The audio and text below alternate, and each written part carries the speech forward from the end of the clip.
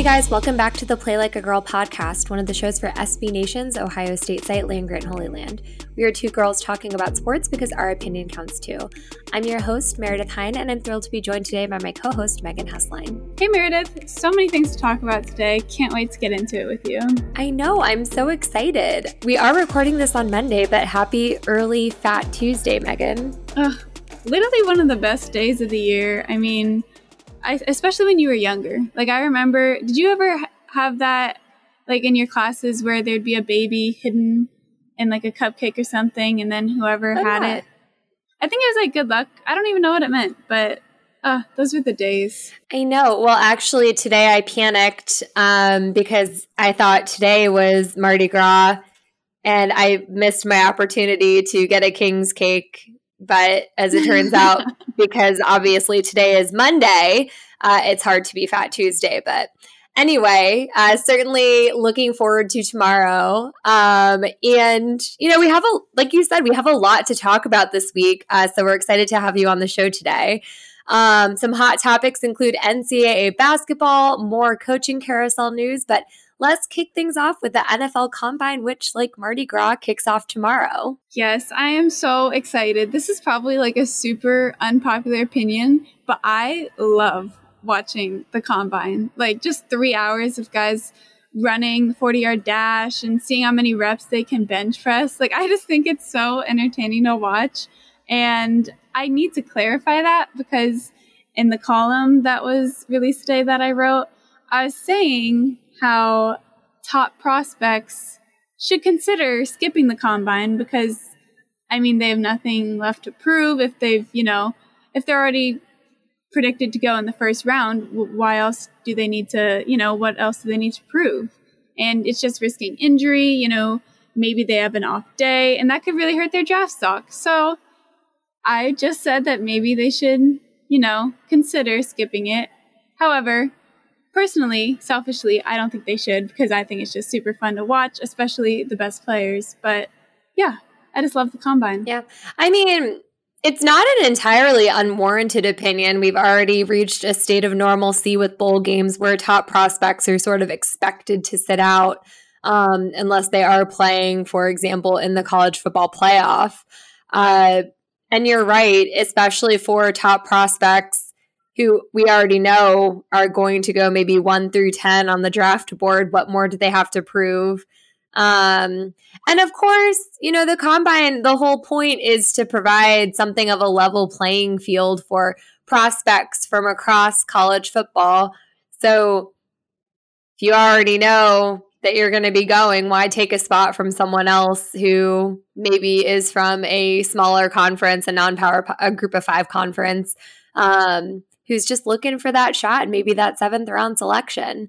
But, without the Combine, we wouldn't have moments like Tom Brady's 40-yard dash. Oh, for sure. I mean, the Combine just has some great memories attached to it, including Tom Brady. I mean, come on. That picture is just a classic.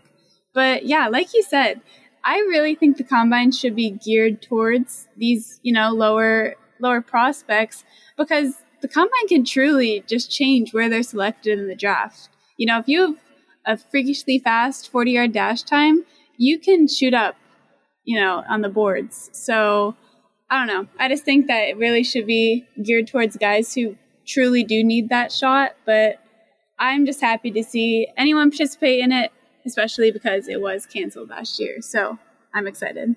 Yeah, and it was John Ross, the wide receiver from Washington, who was really on no draft boards whatsoever until he ran like the fastest 40-yard dash ever, right.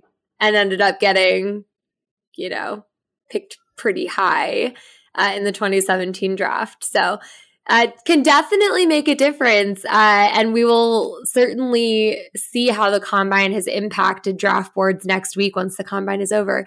But Megan, one thing I did want to talk about, so Combine is obviously an invite-only experience, and the SEC is dominating in terms of players invited. So the SEC has 82 players, and then there is a giant golf. The Big Ten has 54 players, and then there's another giant golf and the Pac-12, Big 12, and ACC have 36, 35, and 34 players invited respectively. Megan, what do you think this does in terms of reflecting how college talent is transitioning to the pros? I mean, I'm not a huge fan of how many players are invited from the SEC. I just don't think it's a fair reflection of the talent across college football because, there's SEC is historically the best conference. However, I think that's definitely changed in recent years. The Big Ten, it can definitely be argued. I know we're Ohio State fans, but even without that fact, the Big Ten can be argued as being the best conference, as is some of these other conferences. So I think it's pretty interesting how many more players were selected ahead of these conferences from the SEC. So,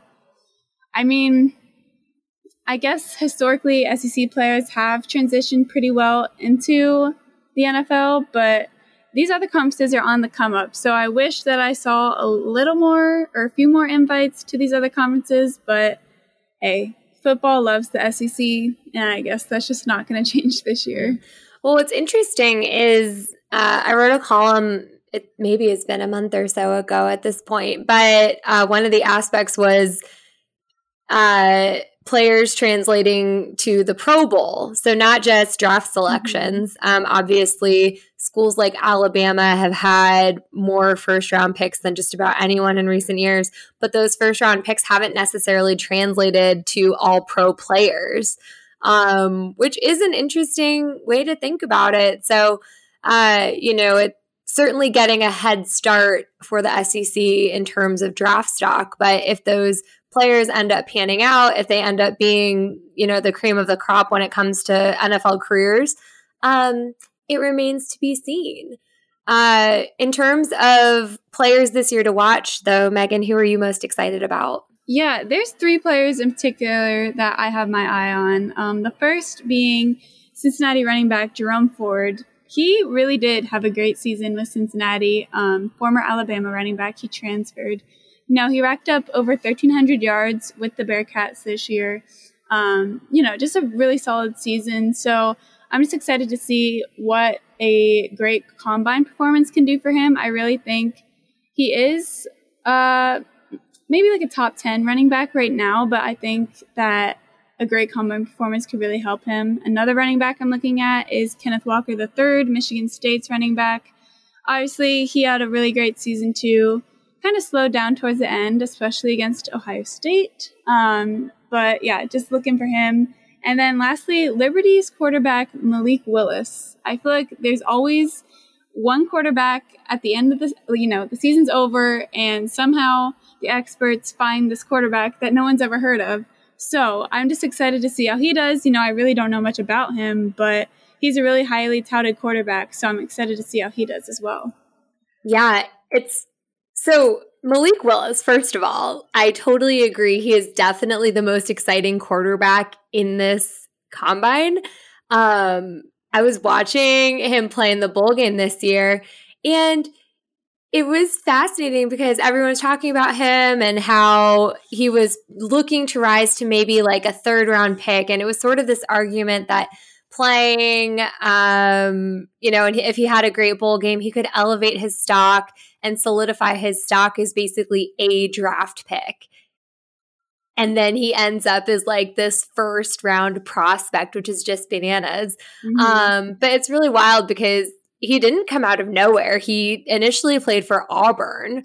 But now he's, like you said, positioned to be a potential 1st-round pick. Seen a lot of discussion of him going to the Steelers to potentially replace Ben Roethlisberger given his retirement. We'll see. It's sort of like a Trey Lance situation though, because it's like, he's been around for a while, but do we really know anything about him? We will see. Right. I feel like it's kind of like a Mitch Trubisky, Daniel Jones situation almost. Like they did have great careers in college, just may not have heard about it because they didn't go to, one of the premier Power 5 programs. So yeah, definitely excited to watch him in the combine. Well, while these players have seen the last of their collegiate playing days, we've still got the best of college basketball left. Megan, I'm not sure if you had a chance to catch the Iowa versus Michigan game on Sunday, but it was probably the best college basketball game I've gotten to see all season. Unfortunately, I did not. I only caught the highlights this morning, but man, Iowa is just so fun to watch. And the fact that they beat Michigan out of all teams and the way they did it, I mean, by 24 points, they're just so fun to watch. Obviously, Caitlin Clark is the star. She's unbelievable. She's just one of a kind, honestly. Like, she's just so exciting every single night. So, yeah, it looked amazing. She's definitely, I mean, I'm going to say it, she's the most exciting player in college basketball. Clark finished that game with 38 points. She hit 8 of 11 shots from range. And I'm just going to go out on a limb here and say that probably 7 of those 8 threes were from the logo. She's just incredible. Her ability to beat players in transition. She just slips past everyone. And you know, if she can't shoot it, she passes it. I think she finished with 11 assists on Sunday. Just an incredible performance in front of a sold-out crowd, which was so cool to see. But the added bonus was that Iowa winning gave Ohio State a share of the Big Ten women's basketball title. And since the Buckeyes own the tiebreaker over the Hawkeyes, Ohio State earned the number 1 overall seed in the Big Ten tournament, which starts Wednesday. And like the Combine is also in Indianapolis. I feel like I need to drive over there so I could like be part of this excitement. Yeah, for sure. So many things happening in Indy, but yeah, so exciting for Ohio State to get the number 1 seed. They've just had such a fun season to watch. I mean, so many different players have stepped up. You know, Taylor Mikesell is just, I can't even describe it. Watching her shoot threes is literally like watching Steph Curry. She's just so fun. You know, obviously JC Sheldon, Miko Ashikova. I love watching this team. And, you know, they've really grinded this season to get to where they are. So it's just really, really fulfilling for them, I feel like, to get this number 1 seed. For sure. Of course, there's a lot of great teams in the Big Ten this year. Go figure. Between Ohio State, Iowa, Michigan, Maryland, the fact that Indiana, who entered this week ranked 14th in the latest AP poll, they're the 5 seed in this tournament. It is a stacked Big Ten, and I think it's going to be a really fun tournament to watch. Ohio State, they obviously have a bye. They're projected to face the winner of Purdue versus Michigan State. As we saw on Sunday, the Buckeyes just beat Sparty to earn that share of the Big Ten title. Yeah, I mean, either way, it should be a competitive game. Obviously, it was a great game against Sparty on Sunday, so I'm sure Michigan State would love that rematch. So if that happens, that'll be a great game from both sides. So I'm just curious to see who they end up facing. I just can't wait to see how it turns out. Meanwhile, the Ohio State men's team isn't looking quite as strong as we'd hoped as they are heading into the last week of the regular season. The men did fall to Maryland on Sunday, somewhat unexpectedly. I'm sorry to say that I wrote the preview for that game and did think it would go a very different direction. I think we all did. I mean, honestly, from the start, though, you could just tell that they were not playing like themselves. They just looked tired, off. I mean, Liddell, Branham, they weren't shooting well. No one was shooting well. It was ugly, to be honest. It was not a good game to watch, and it was just really disappointing. You know, coming off that big win against Illinois, you thought that the momentum would keep rolling, but I think they were just tired from that, fatigued, and it definitely showed. So an extremely disappointing loss from the Buckeyes. Yeah, and fatigue definitely has become a factor down the stretch, or we have to assume that it's become a factor. Ohio State is basically playing a game every other day. They have been for the last week, and they're supposed to through the end of the season. That's, of course, due to schedule changes because of all the games that Ohio State missed earlier this season. They obviously need to try to accommodate as much of their Big Ten schedule as possible.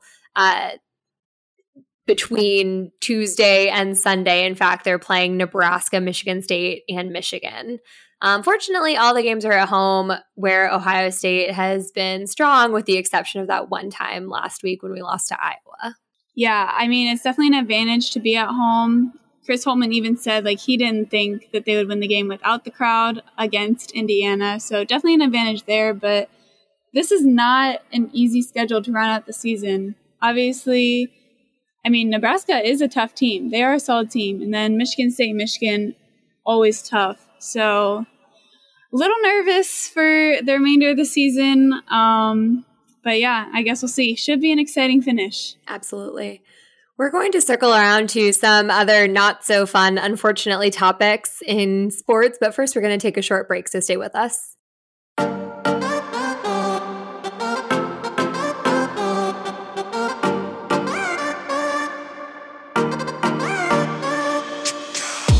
Welcome back. Well, it wouldn't be a weekend in sports without a little controversy. Leading the way this week is Art Briles, who lasted exactly 4 days as Grambling State's offensive coordinator. You may remember Briles from his days as head coach of the Baylor Bears before he was fired in 2016 amid a sexual assault scandal. Briles' resignation from Grambling State came amid a backlash among key influencers at the school. My question is just, why was he even hired in the first place? Girl, I don't know. Did you have no other options?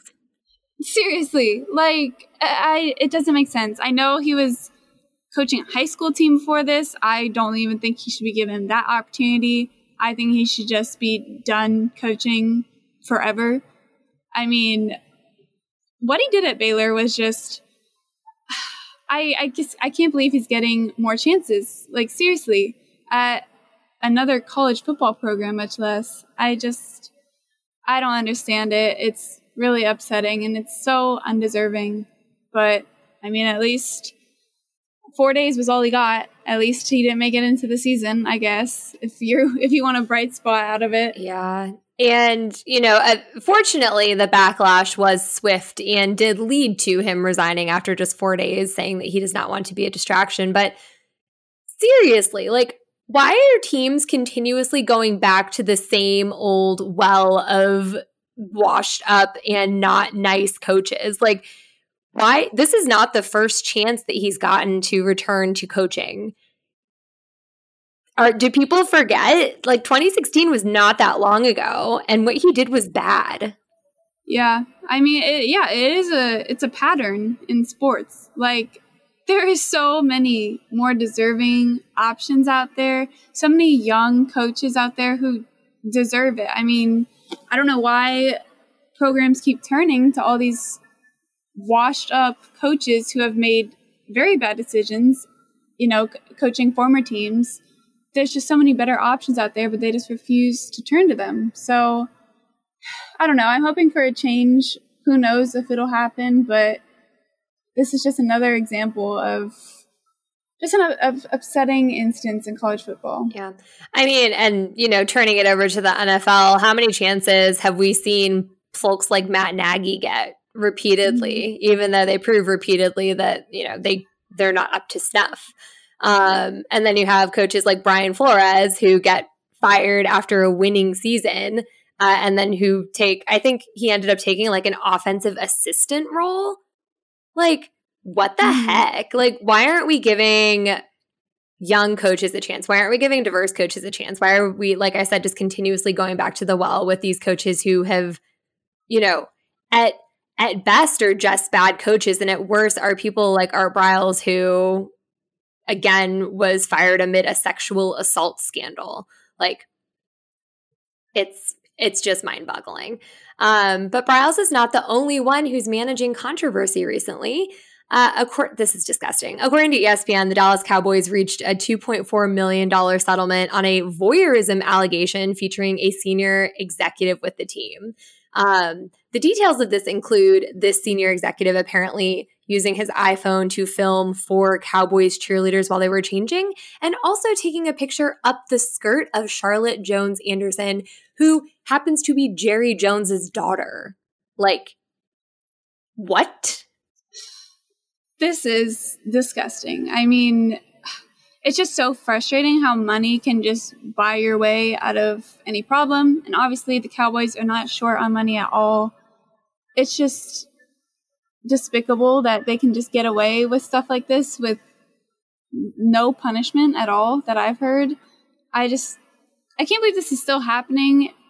They really did learn nothing from the Washington football team. I'm sure it's happening in other places too. It just hasn't been exposed yet. It's just really, really upsetting that it's still happening, even after so many times of being caught. It's just gross, honestly. Yeah, definitely disturbing. Hopefully, I don't know, do these franchises even have incentive to learn? But hopefully some of them do learn from these situations and do better in the future. Unfortunately, on that really depressing note, that's all we have for today. Before we wrap up the show, Megan, do you have any shout outs? Yeah, this should brighten the mood up a little. I just want to shout out the Buckeyes women's ice hockey team. They've had such a good season, so fun to watch, and they just made it past the first round of their conference postseason. So now they have advanced to their conference, the WCHA semifinals. So super exciting for them. They should be making a deep postseason run, so definitely keep an eye on them. Definitely. Good luck to that team, especially, some of the Olympians coming off of that team. For sure. So speaking of the international stage, obviously we have very scary things happening around the world. But one of the really neat human interest stories coming out of the Russia-Ukraine war has been the number of basically citizen soldiers who have taken up arms to fight for their nation. Most recently, Olympic gold medalist heavyweight champion Alexander Usyk has taken up arms in defense of Ukraine. He's joining several other former and current boxers who have taken up arms to support the Ukrainian defense. So, wishing just health and safety to all of those people, everyone in Ukraine. But, really just amazing that these athletes are using their voice and using their strength to fight for their country. Yeah, for sure. It's just really great to see the pride that they have for their country, their willingness to fight for them. Clearly a united country. But yeah, it's great to see all these athletes coming together. Obviously everyone is on their side, so it's really nice to see. But yeah, just hoping for peace over there in Russia and Ukraine. Yep, hoping this is resolved very, very soon and we do not see the loss of life that we've seen in recent days. All right, that's all we have for today. As a reminder, you can follow Megan at Megan Hessline, me at Meredith Hine, and the site at LaneGrant33. We'll talk to you soon. Thanks again for listening to Play Like a Girl, and as always, go Bucks.